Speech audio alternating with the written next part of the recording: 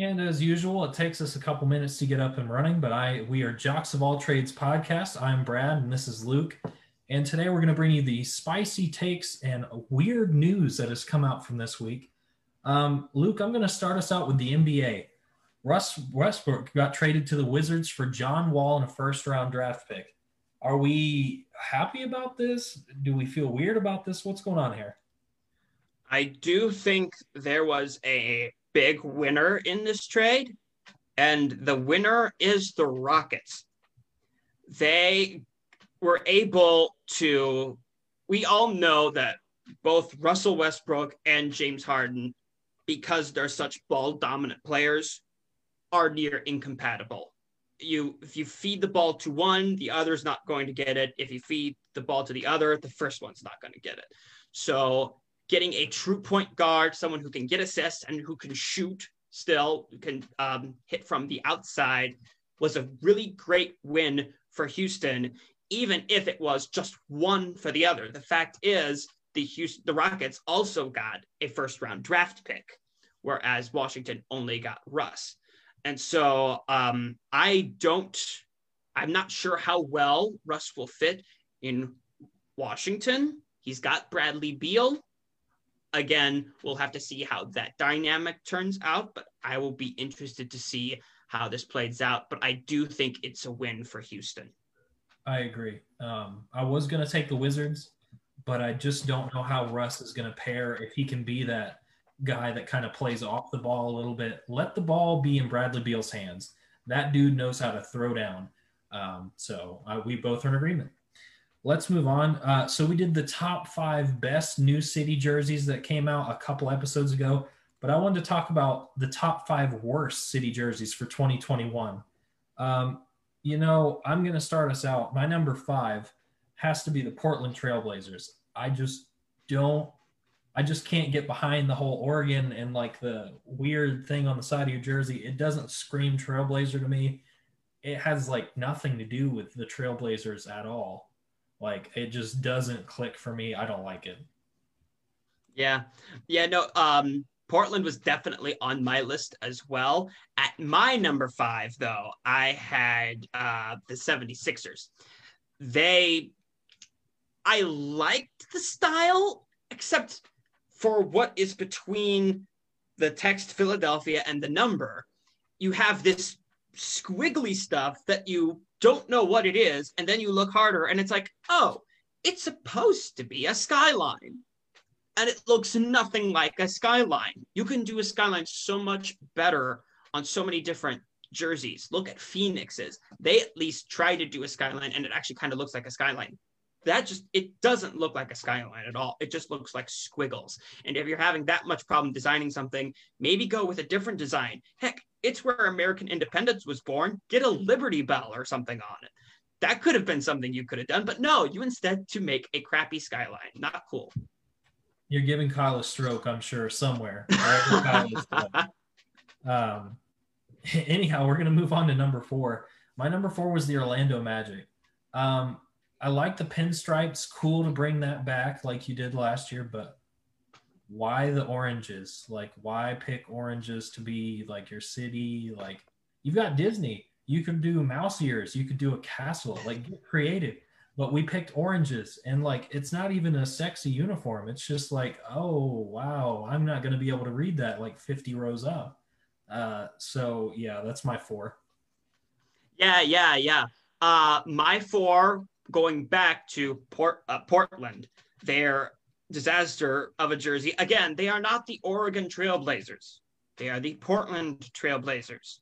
And I don't know whether it's, Portland has been getting a lot of negative publicity lately. I don't know whether they're trying to avoid some of the stigma or what they're doing. But stand up for your city. Be proud of your city. Don't just, oh, we stand for all of Oregon. No. Be Portland. Portland needs you guys. Dame, Portland needs you. So come on, wear your city's name with pride. Yeah. All right, we're going to move on to number 3. I can't believe I'm taking a pot shot at my own team. The Boston Celtics just doesn't look good. I know I heard rumor mill what they're trying to do. They're trying to do the banners and represent the championships we have. That's cool. What that doesn't translate too well is a jersey that just says Boston Celtics and it's plain white. Like, come on, guys, get creative. Yeah, no, I would agree. My number 3 was Chicago. Yeah. I liked the font of Chicago. I thought up close, it looks pretty good. However, very few people are going to be seeing the uniforms up close a lot of the time. Most people are going to be watching these games on television, online, where, each player is one tiny dot, which means they're going to be inundated with that horrendous grayish, blackish color all game long. And while the lettering looks good, it's so small and so thin, it's not going to translate onto the television screen. And so I just think, congratulations, you've made the interesting part really, really small, and the rest of it is just this gray blech. So yeah, Chicago would be my number 3. My number 2 has to be the Oklahoma City Thunder. Usually I love their alternate jerseys. I love their city jerseys. They're always really cool. But it looks like a truck stop. It looks like a sign for a truck stop. Like, it just doesn't play well with like the stripes cutting across. Nothing about it in terms. Well, it doesn't have like, they have the little sponsors on them. Doesn't it say Loves? I think it is. I think it's Loves. Loves is a truck stop. Oh gosh. So bad idea. There you go. Bad move. Yeah, no. I've stopped at my share of Loves. They've got clean bathrooms. I will give them that. They do a really good job with bathroom upkeep. My number two. I'm gonna take it back to the land of Disney, Orlando. I didn't mind the orange so much. What I minded was the lettering. If you're going to abbreviate your city, you need to have, the big block O, the big block R, and then the big block L, maybe even underline it so people know, okay, this is an abbreviation. The way it's designed, people are going to be like, what's oral? What is it? And then the little star on the end, what is it? Orlo? Orla? What's going on? So reminds me of Megamind. Orlo. Yeah, exactly. Orlo. But yeah, so I don't understand that the lettering, if you have a capital O and then a lowercase RL, people are going to be going, who's oral? So because that's how I read it the moment I saw it. It's like, what's oral? So yeah, oral is not doing good things for me. So finally, the pièce de résistance, my number 1 has to be the Milwaukee Bucks. They said they wanted to do the Great Lakes and like really incorporate all of it together. But what I see is just a plain blue jersey that screams nothing Milwaukee, and I hate it. Wow. Okay. My number 1 was Miami.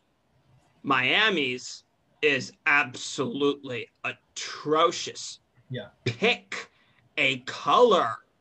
You're either going to go with the baby blue or you're going to go with the girly pink. I don't know which one you want. I don't even know why you would want either of those colors.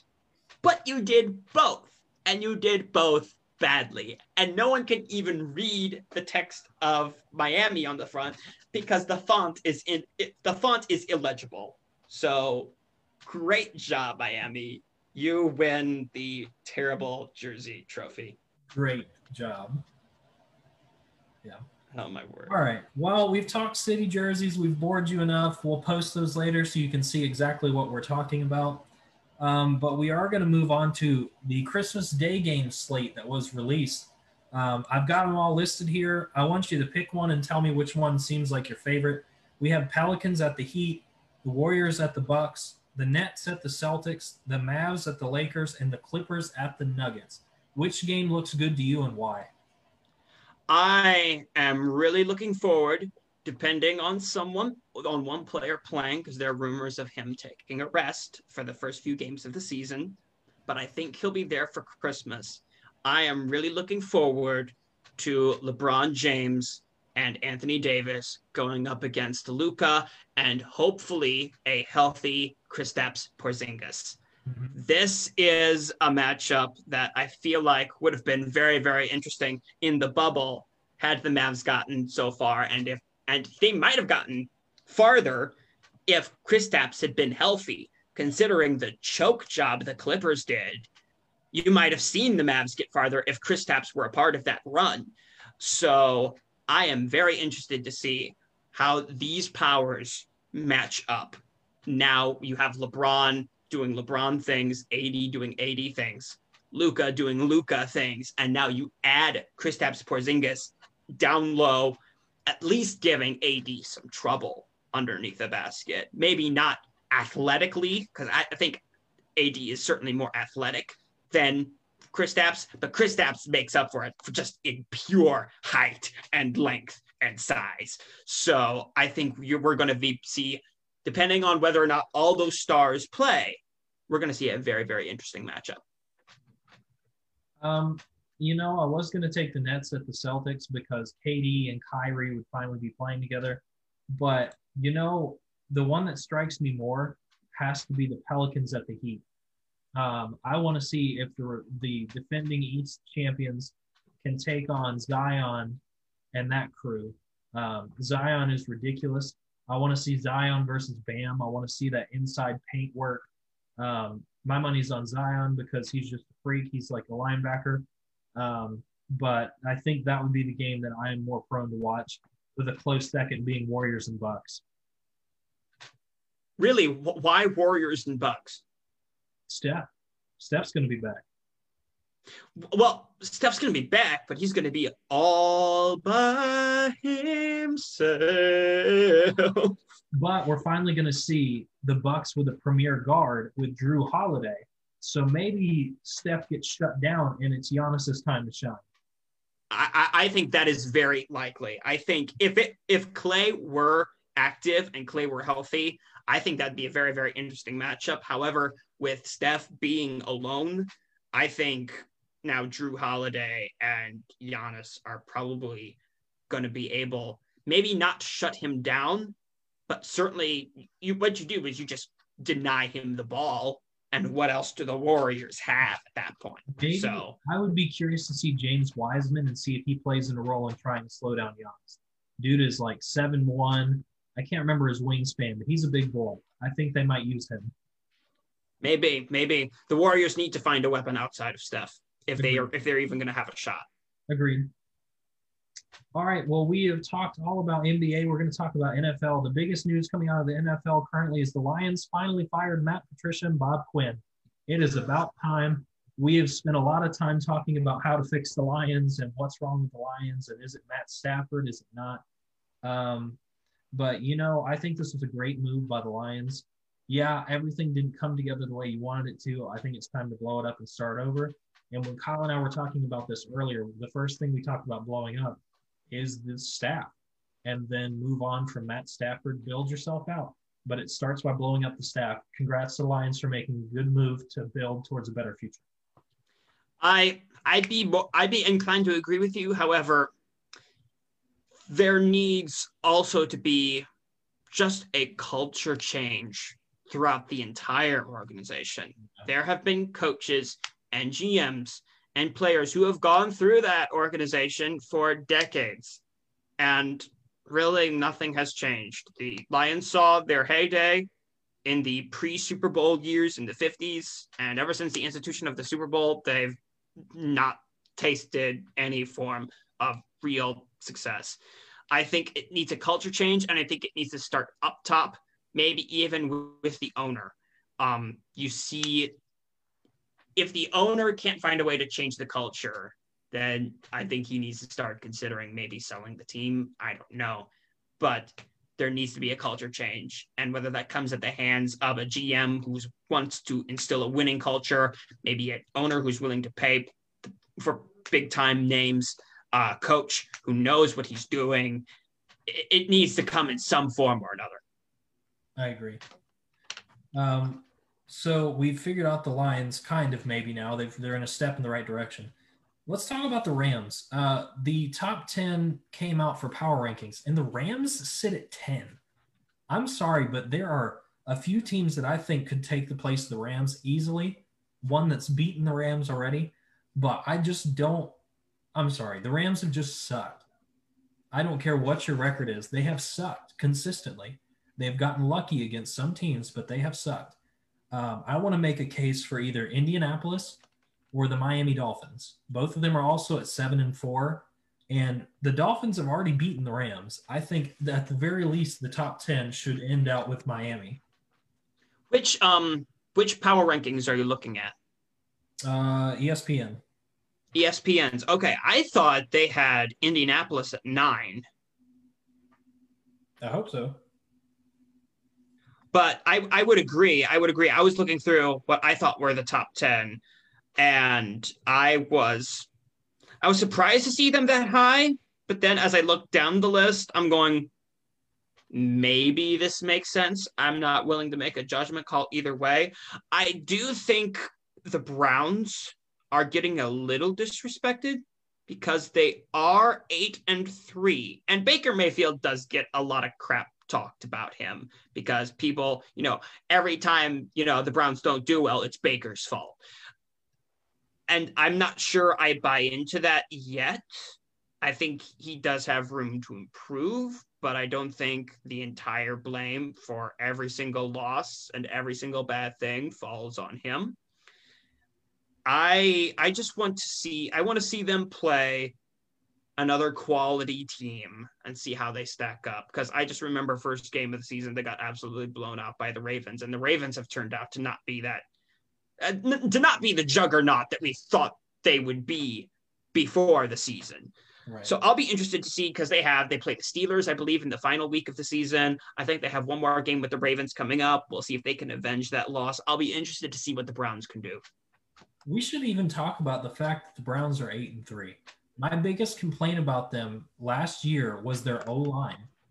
And you know what? Their O-line is held up pretty well for Baker. The problem now lies in Baker's hands to make the right plays that he needs to. But I will say, Cleveland's run game is out of this world with Nick Chubb. Well, when you have Kareem Hunt and Nick Chubb, it tends to go that way. Because Kareem Hunt, with Nick Chubb being out with injury for so long, Kareem Hunt has held up under that pressure of being the man extremely well. Yeah. I think we look forward to them continuing the run game, and we won't have to talk about Mayfield at all.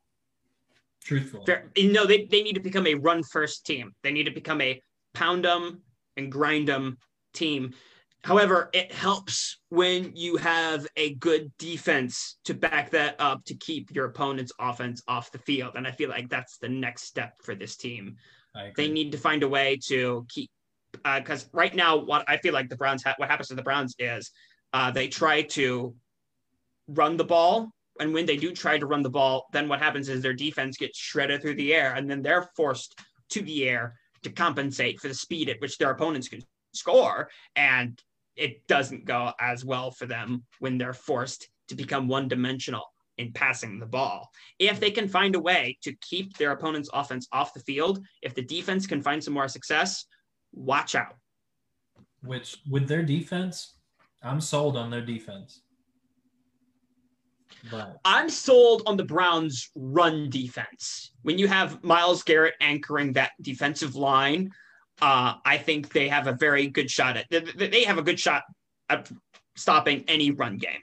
Mm-hmm. It's the passing game they worry more about. I feel like a team with a really good wide receiver core, like the Chiefs, is going to be able to tear them to shreds. But then again, I think the Chiefs' offense could tear any defense to shreds. So it's not really a good comparison.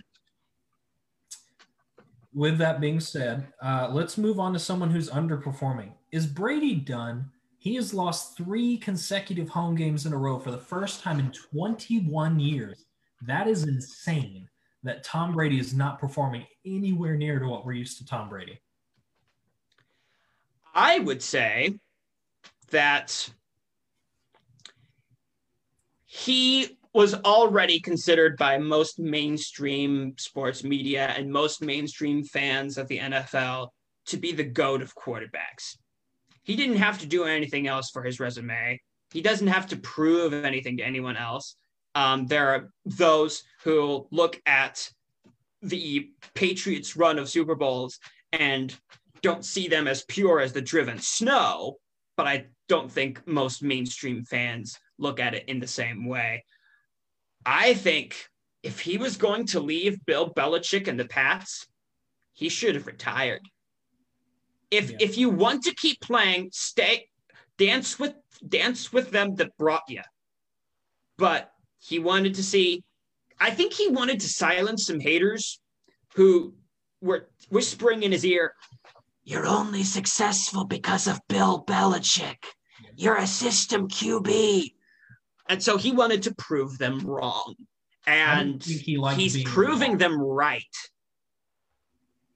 At least currently, we might see the Bucs all of a sudden make a miraculous turnaround because, they'll look like crap one week and then they'll look Super Bowl-esque the next week. So I have no idea what to think of the Tampa Bay retirement home anymore. I just know that they're 2 years away from losing half their roster due to retirement. It's funny. I love that you keep calling it that. B, I think I agree with you that Brady felt like he was in a box and thought, well, if I can go somewhere else and be successful, I'm Tom Brady, not the Patriots quarterback Tom Brady. And that kind of that association that comes with it. I completely agree with you. I'm happy with the take and the route that you went with that. We are going to give you a small little interesting news thing that I've heard, seen it rotating. He posted pictures as well with a team doctor. So he may be gearing up. So we know Bud Dupree went down against the Ravens with what looked like an ACL tear. It looks like he's done for the season. So the Steelers put out some old feelers to an old friend, James Harrison. So it sounds like James Harrison is going to be rejoining the Steelers. The last time he played was for the Patriots in the Super Bowl against the Eagles. That's been quite some time. I'm curious to see how he comes back and plays. I don't really have any more comments on this currently, but if we get more comments, we will continue to talk about that in our next episode, etc. And even better, if you heard it here first, you heard it from us first, which means we're wizards, and I can manipulate any team how I want, which means that Sam Darnold will go to the Colts.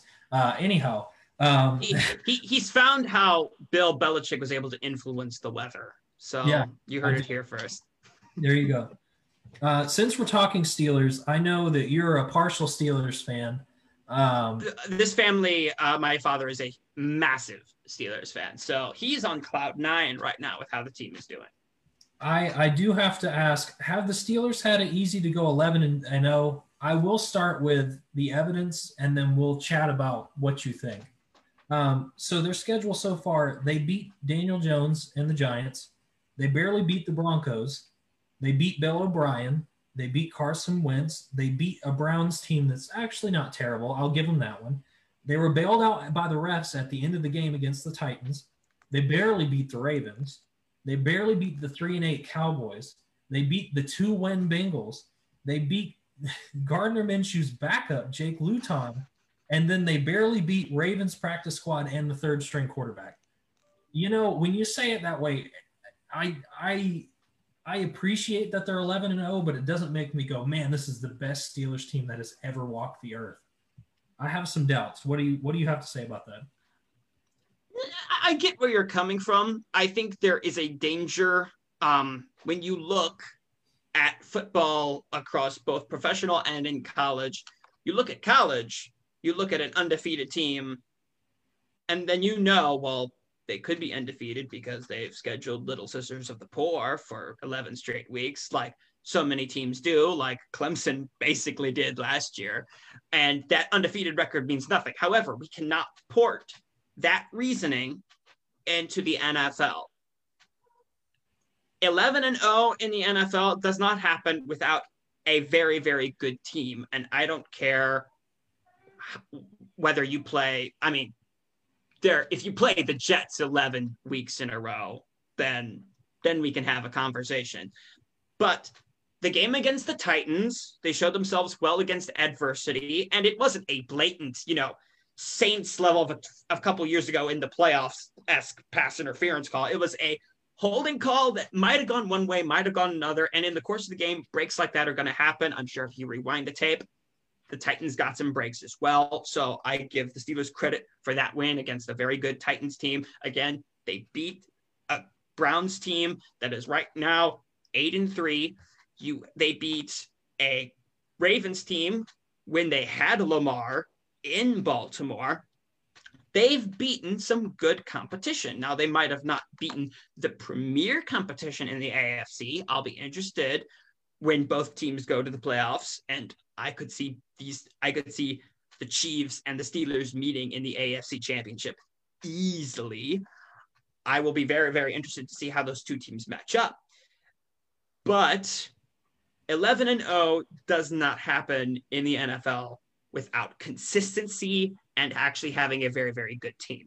And that's what we criticize so many teams about. Oh, Tampa Bay retirement home, the Browns, the Baltimore Ravens, they're just not consistent.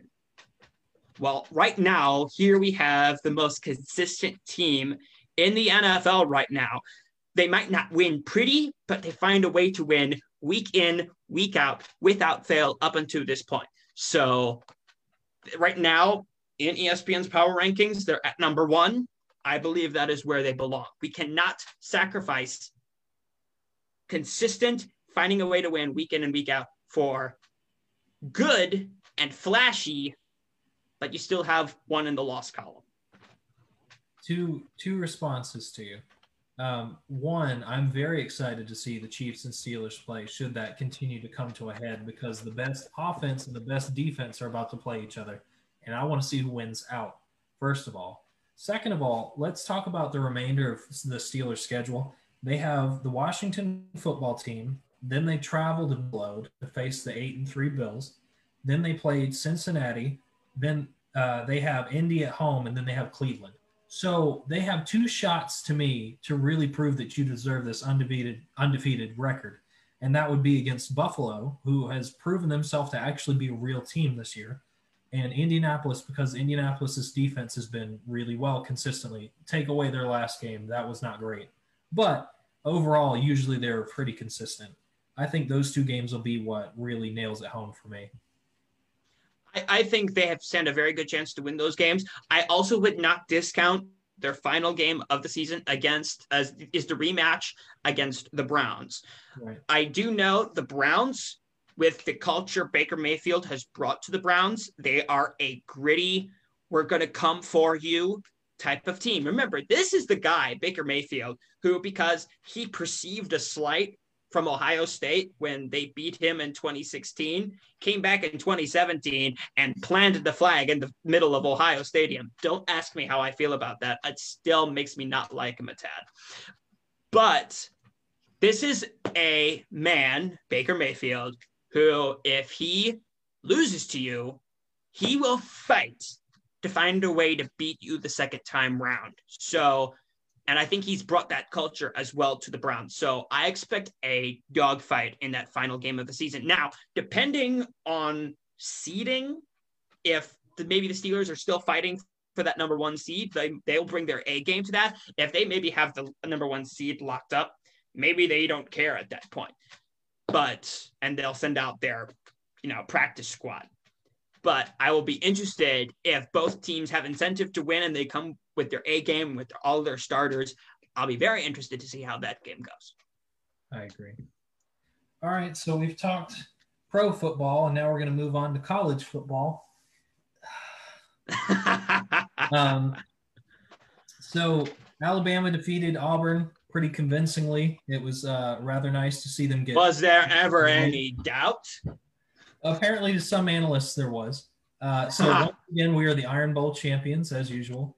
So I figured I'd swag it out for today and leave you to deal with Michigan. Is it this upcoming week? It's tomorrow. No, it is the next week. This week is Michigan State, little brother. Then the next week is Michigan. Gotcha. So we had a schedule change, and I really wanted to talk about it. BYU is now going to play Coastal Carolina. Both are undefeated, 9-0. I think the winner should be in the top 6. What do you think? I 100% agree with you. BYU should be in the top 6 right now. The disrespect they're getting from the college football committee is insane because the BYU quarterback, I think it's Zach Wilson. Zach Wilson. Yeah, he is playing out of his mind. Yeah.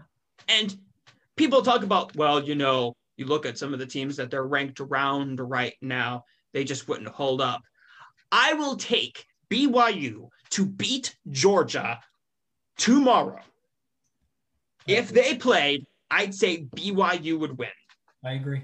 Because so much of the Power 5 football right now is so overrated.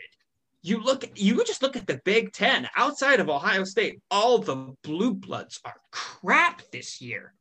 The fact that Indiana is the second best team in the Big Ten, even with Michael Penix out with a ACL tear, which makes my heart sad for him. I'm really, because he's had to deal with injuries his entire career. Blessings to him, and prayers that he gets better very, very quickly. Blue bloods are not that great this year, and it's happening in the Big Ten, and it's also happening in other places across the country. I think also in the SEC. LSU is now LSU. Texas A&M at 5, when they played Alabama, got absolutely slaughtered. How are they at 5? Georgia should not be sniffing the top 10. So for BYU to be, according to the committee, ranked at 13, I mean, this could double as my "Are you for real" segment. Because, no, they should absolutely. Teams like BYU and Cincinnati should be much higher than they are. Let's talk the Heisman race, since we're talking about a Heisman candidate, Zach Wilson. Mac Jones and Kyle Trask from the SEC are both playing out of their minds, but it feels like they're not being talked about. Are they being overlooked? Who do you think should be leading the Heisman race? I don't think Kyle Trask is getting as overlooked as one might think. I mean, he's been showing up in fan votes for the Heisman on Twitter a ton with ESPN. He's a dark horse candidate, I would say, because I believe now you have Trevor Lawrence back in the running. You have some other candidates up there as well. Zach Wilson is definitely also a dark horse.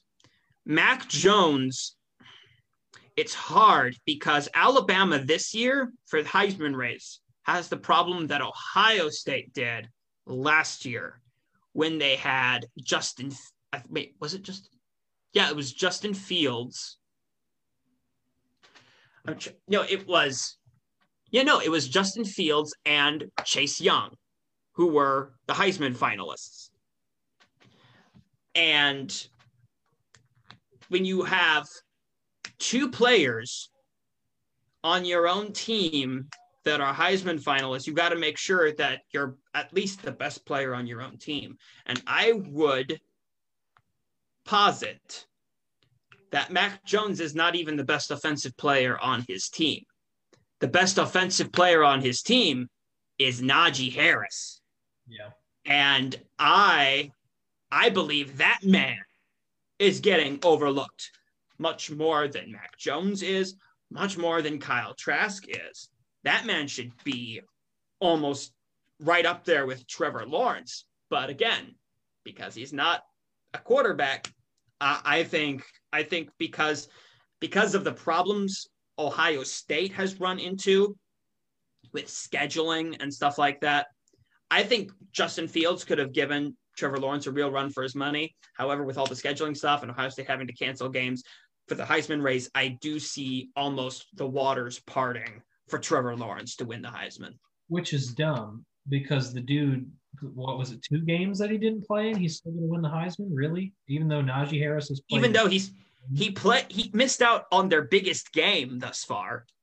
Now, he'll get now here's the thing. He'll get a chance to potentially play Notre Dame in a potential ACC championship game scenario.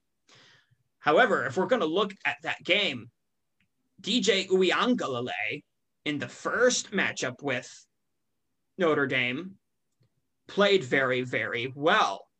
Again, it's not, and you look at Boston College, Trevor Lawrence doesn't play defense. He plays offense. And it was the defense that allowed Boston College to play as well as they did. And it was the defense that let Notre Dame win the game ultimately. It wasn't the offense that didn't do their job. It was the defense that didn't do their job. And that's not absence of Trevor Lawrence. Trevor Lawrence doesn't, suit up to play a linebacker. He plays quarterback. So I will be very interested to see how Trevor Lawrence matches up against a potential Notre Dame matchup in the ACC championship game. I agree. Let's move on. Should we be worried about Ohio State playing the rest of their schedule? Illinois kind of canceled on them because of the pandemic, and we're hearing reports that if Ohio State can't play out the rest of their schedule, it sounds like they won't have enough games to compete in the Big Ten championship game. According to the rules already set forth by the Big Ten, if they get one more game canceled, they will be ineligible. They have to play at least 6 games in the regular season to be eligible for a Big Ten championship appearance. However, they have taken like 3 games off. Well, they've already taken 2 off. Another will be 3 because they had an 8-game regular season and they've already taken 2, and you have to play 6, at least 6. Yep. However, and there are already rumblings, even from other schools. I believe it was either the athletic director, I think it was like maybe the athletic director, one of the head honchos at the University of Wisconsin, who said this, that even if Ohio State can't play out the full remainder of their season, they have 2 more games left, and according to the rules as they stand now, they need to play both. They need to play Michigan State on this Saturday, and then following that, Michigan the following Saturday. They need to play, according to the rules as they stand now, they need to play both of those games. However, should one of those games be canceled, it is imperative to the Big Ten that they find a way to get Ohio State to Indianapolis for the Big Ten championship game, because no one is going to watch a Big Ten championship game between, I'm sorry, I love Indiana, but no one's going to watch a Big Ten championship game between Indiana and Northwestern when they know the real best team by far in the Big Ten is sitting on their couches, twiddling their thumbs, eating popcorn, watching the game they should be playing in. Michigan State. Yeah. So I would posit that the Big Ten needs Ohio State much more than Ohio State needs the Big Ten. The clamors among the Ohio State fan base to outright leave the Big Ten before the season even started, because the Big Ten was dragging its feet so badly, is the clamors were deafening. So no, the Big Ten needs Ohio State much more than Ohio State needs the Big Ten. And I believe you will see that in a potential rule change should another one of Ohio State's games get canceled. Right. So our last bit of information or news that's come out for college football, UCF quarterback Mackenzie Milton, everybody remembers him, entered the transfer portal. Where will he end up? I had to sit and think about this for a minute. There is a team that's really good on offense that's about to lose its quarterback after this season, and that is the Florida Gators. I could easily see him as a plug-and-play with the Gators. Outside of that, I don't know where he's going to go. If you want to get drafted, and if that's what he wants because he doesn't have a whole lot of eligibility left, I would go to the SEC. It feels like he has 1 more year left. If I'm in his shoes, I don't know where he lives. If he lives in Florida, going to a team like the Gators would probably be a very, very good move for him. However, if he wants to really study under like a quarterback guru who knows quarterbacks and knows how to develop them, he might find his way to, oh no, not Alabama. They'll find his way to maybe Lincoln Riley and Oklahoma. Yeah. Lincoln Riley is a guru. The other name that immediately comes to mind, and this would make the quarterback room at this school absolutely filthy, but Ohio State.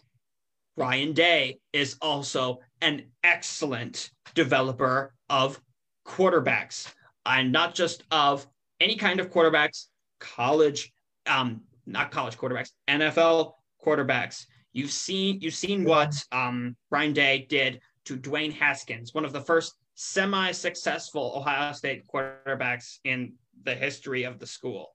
He benched him. I know, which was a terrible move. You've got a connection. You've got Terry McLaurin, who's doing amazing things for that team already.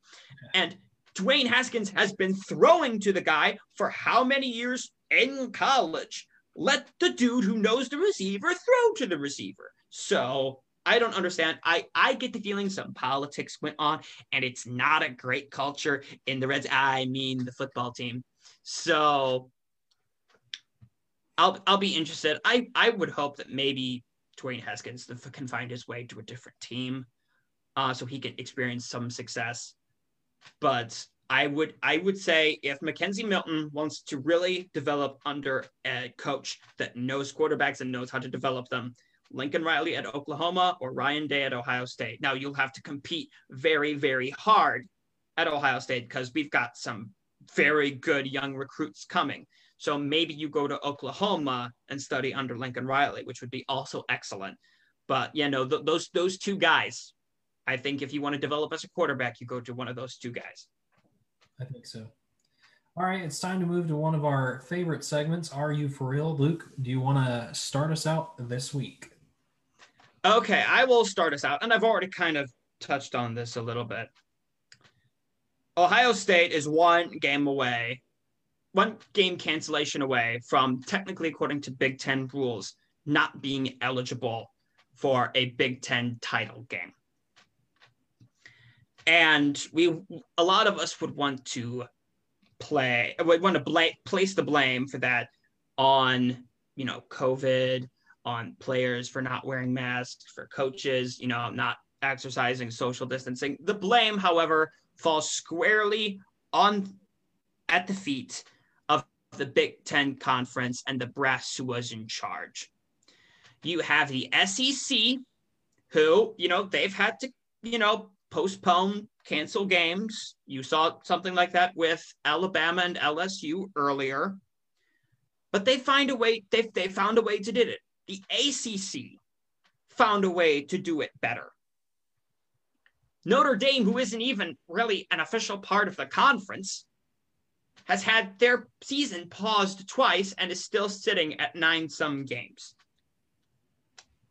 And the Big Ten had a plan to play 10 games in 18 weeks, which is more than reasonable, more than gives a buffer for there to be postponements in games and allows for, that 21-day window.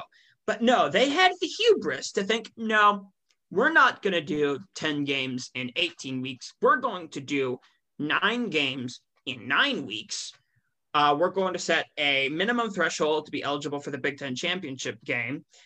And we aren't going to allow for any postponements. We're only going to do cancellations.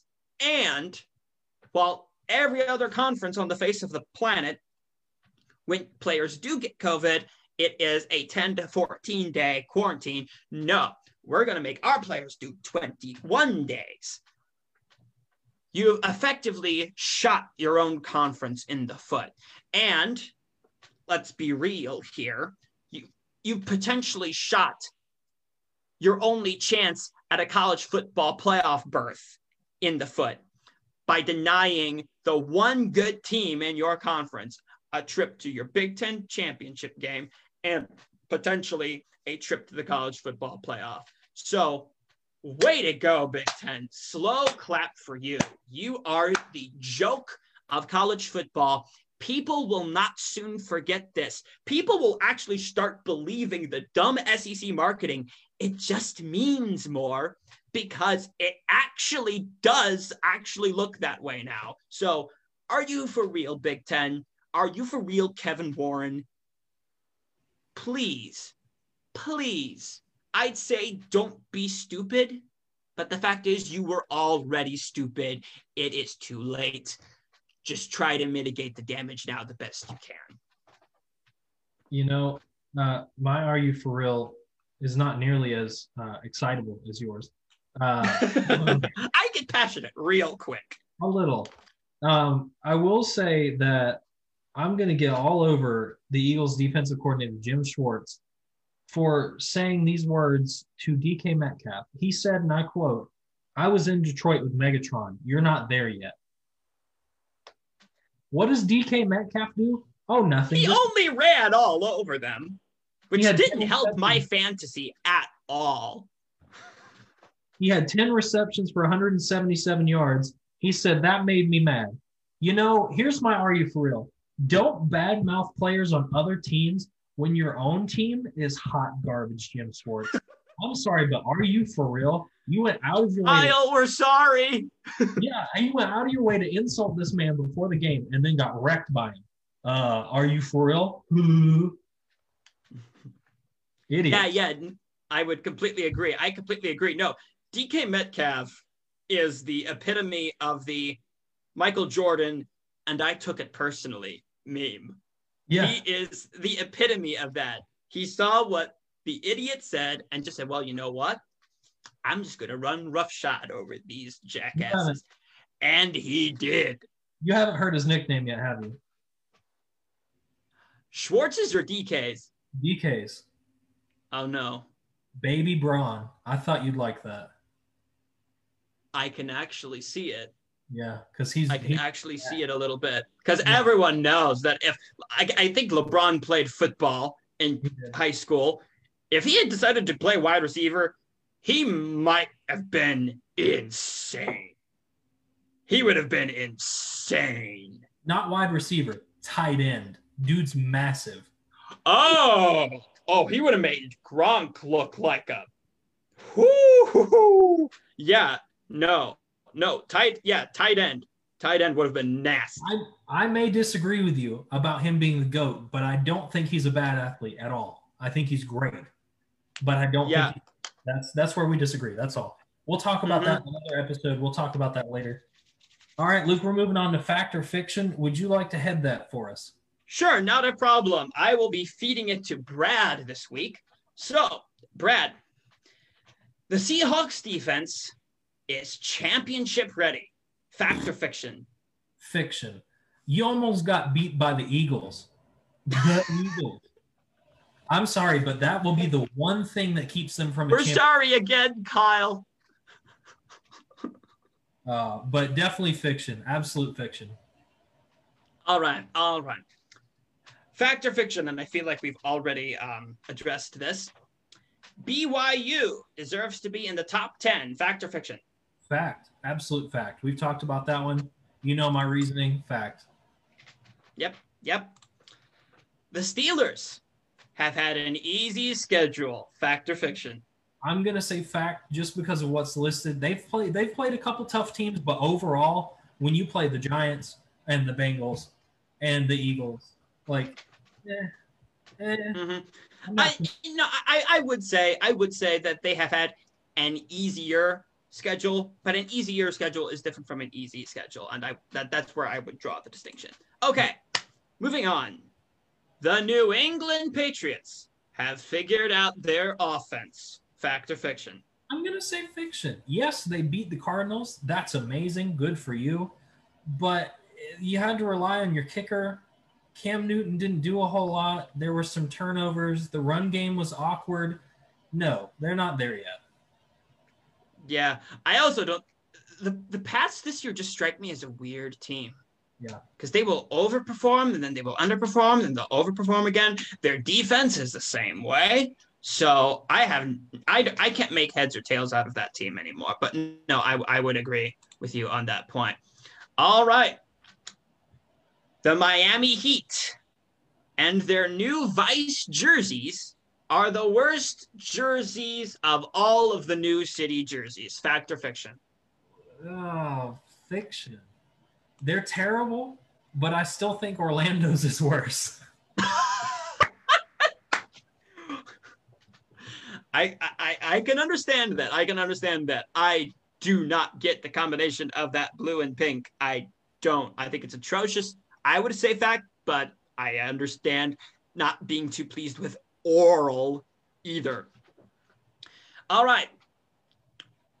The Ravens-Steelers game that no one thought would happen, but did finally yesterday, deserved to be delayed 3 times. Fact or fiction? I'm gonna say a little of both, and I'll tell you why. Fiction because it wouldn't have done anything to the outcome of the game, but fact because I understand that for a marquee matchup game, when like half of the other team isn't there, I'd prefer to see that team show up and have a better game. Which I mean, the Ravens did just fine. I was impressed with Trace McSorley. I was kind of surprised he got some love. There you go, Kyle. That's a Penn State product. You'll like that. And I don't know. I thought we had a chance to beat them, but it just didn't happen, and that's okay because we were playing with like practice squad people. So, it's fine. So yeah, we have wrapped up fact or fiction. Luke, you have the hot take segment this week. It is all you. Take it away. Yeah. Before we start hot take, I would like to go off that last fact or fiction. I will say fiction. The game should have been canceled because if it were canceled, I might have actually won my fantasy matchup. But we'll leave that for next time. So the hot take segment, and we're going back to college football again. For the past, for 15 out of the past 16 times, the game has come and gone, and 15 out of the past 16 times, Ohio State has beaten Michigan. Michigan has been unable to avoid a loss to Ohio State in football since 2011. That is 8 years, and to this year would be the 9th. However, rumors are circulating that they might have actually found a way to avoid that loss. And to avoid that loss would even deny Ohio State a trip to the Big Ten championship. How? Not by beating them on the field, but by canceling the game claiming COVID. The ultimate kick to the face and deny their supreme rival a chance at a Big Ten championship by only claiming COVID. Now, there will be Michigan fans who will say, we're not that low. We're not that desperate. But the rumors are still circulating, and I would not be surprised if sooner or later, maybe this week, maybe sometime next week, we hear more and more rumors of cancellation in Ann Arbor. Back to you, Brad. All right. That wraps up hot take. I'm kind of hoping that doesn't happen. I would like a rematch with Ohio State. Please. I don't want it to happen either. All right. We're going to move on to fantasy segment and hit you up with what you need for this week, maybe to get you in that late play in the playoffs. I know that in 2 leagues, I'm like 1 or 2 weeks away, if not this being the last week before playoffs start. So let's start with our waiver pickups. You should be picking up Damian Harris if you haven't already, Ryan Fitzpatrick, Taysom Hill, Zach Ertz, Kirk Cousins, Latavius Murray, Deebo Samuel, Sterling Shepard, Kiki Kuti, and Devontae Booker. Lots of injuries and lots of weird stuff has happened, and you'll see a lot more of some of those stocks kind of rise. I would agree with all of those. Taysom Hill has been doing an okay job in Drew Brees' absence. They're playing a rather porous defense in the Hawks this week. So watch out for him to potentially have a big day. For stardom, we have the Baltimore Ravens defense at Dallas. We all know the Dallas offense, with the exception of Zeke Elliott, but even Zeke can't do much by himself, is in a hapless state. Andy Dalton is doing the best that he can, but he's really not making the cut. He's got some weapons, but the O-line isn't giving him enough time. Zeke Elliott is trying his best to eat, but the man is going hungry a little bit recently. Watch for the Baltimore Ravens defense to stifle Dallas this week. I would also say start some Baltimore players at Dallas. We don't know who's going to be off the COVID list, but I know that J.K. Dobbins has kind of cemented himself as the lead back in that system, and it looks like he's going to be activated off of COVID leave in time. If he is, he would be a nice start against that Dallas secondary. Absolutely. Absolutely. For our drop-ems, I've had it. I can't do anymore. I said it last week, and I was absolutely correct. Drop Travis Fulgham. He is done in that offense. He's just not performing now that we've got Rieger back and a couple other players. He's just not doing it. I'm done with Travis Fulgham. Derek Carr. Carr severely disappointed against Atlanta. And I have a bad feeling he may continue to do it down the stretch. If you have him, hang on to him this week against the Jets, but after that, it may be time to pull the plug. I would also drop Will Fuller. He was suspended for PEDs, and it just does not look like he's going to be back at all. Yeah, no. Will Fuller was doing really, really well. He was Deshaun Watson's primary target, but without, the Texans have been up and down this season, and it's gotten to the point where it's not worth it anymore to have him on that fantasy lineup. And all right, Brad, tell us a little bit about the trade target, Brandon Cooks, this week. So because Will Fuller is looking to see a massive decline in use, wink, wink, I would absolutely suggest try to trade for Brandon Cooks because Deshaun has to throw the ball somewhere. And it hasn't really been to the backfield. It hasn't really been to his tight end. So it would be a safe thought in my book to pick up Brandon Cooks if he's available. And that's all we have for fantasy. I will tell you where you can find us. You can find us on most platforms where you can listen: SoundCloud, Spotify, Apple Music. We also post to YouTube and Facebook. This week we may be a little later posting everything, but you're welcome to come back to Facebook and have a listen. And that is our episode for this week. We will see you next week.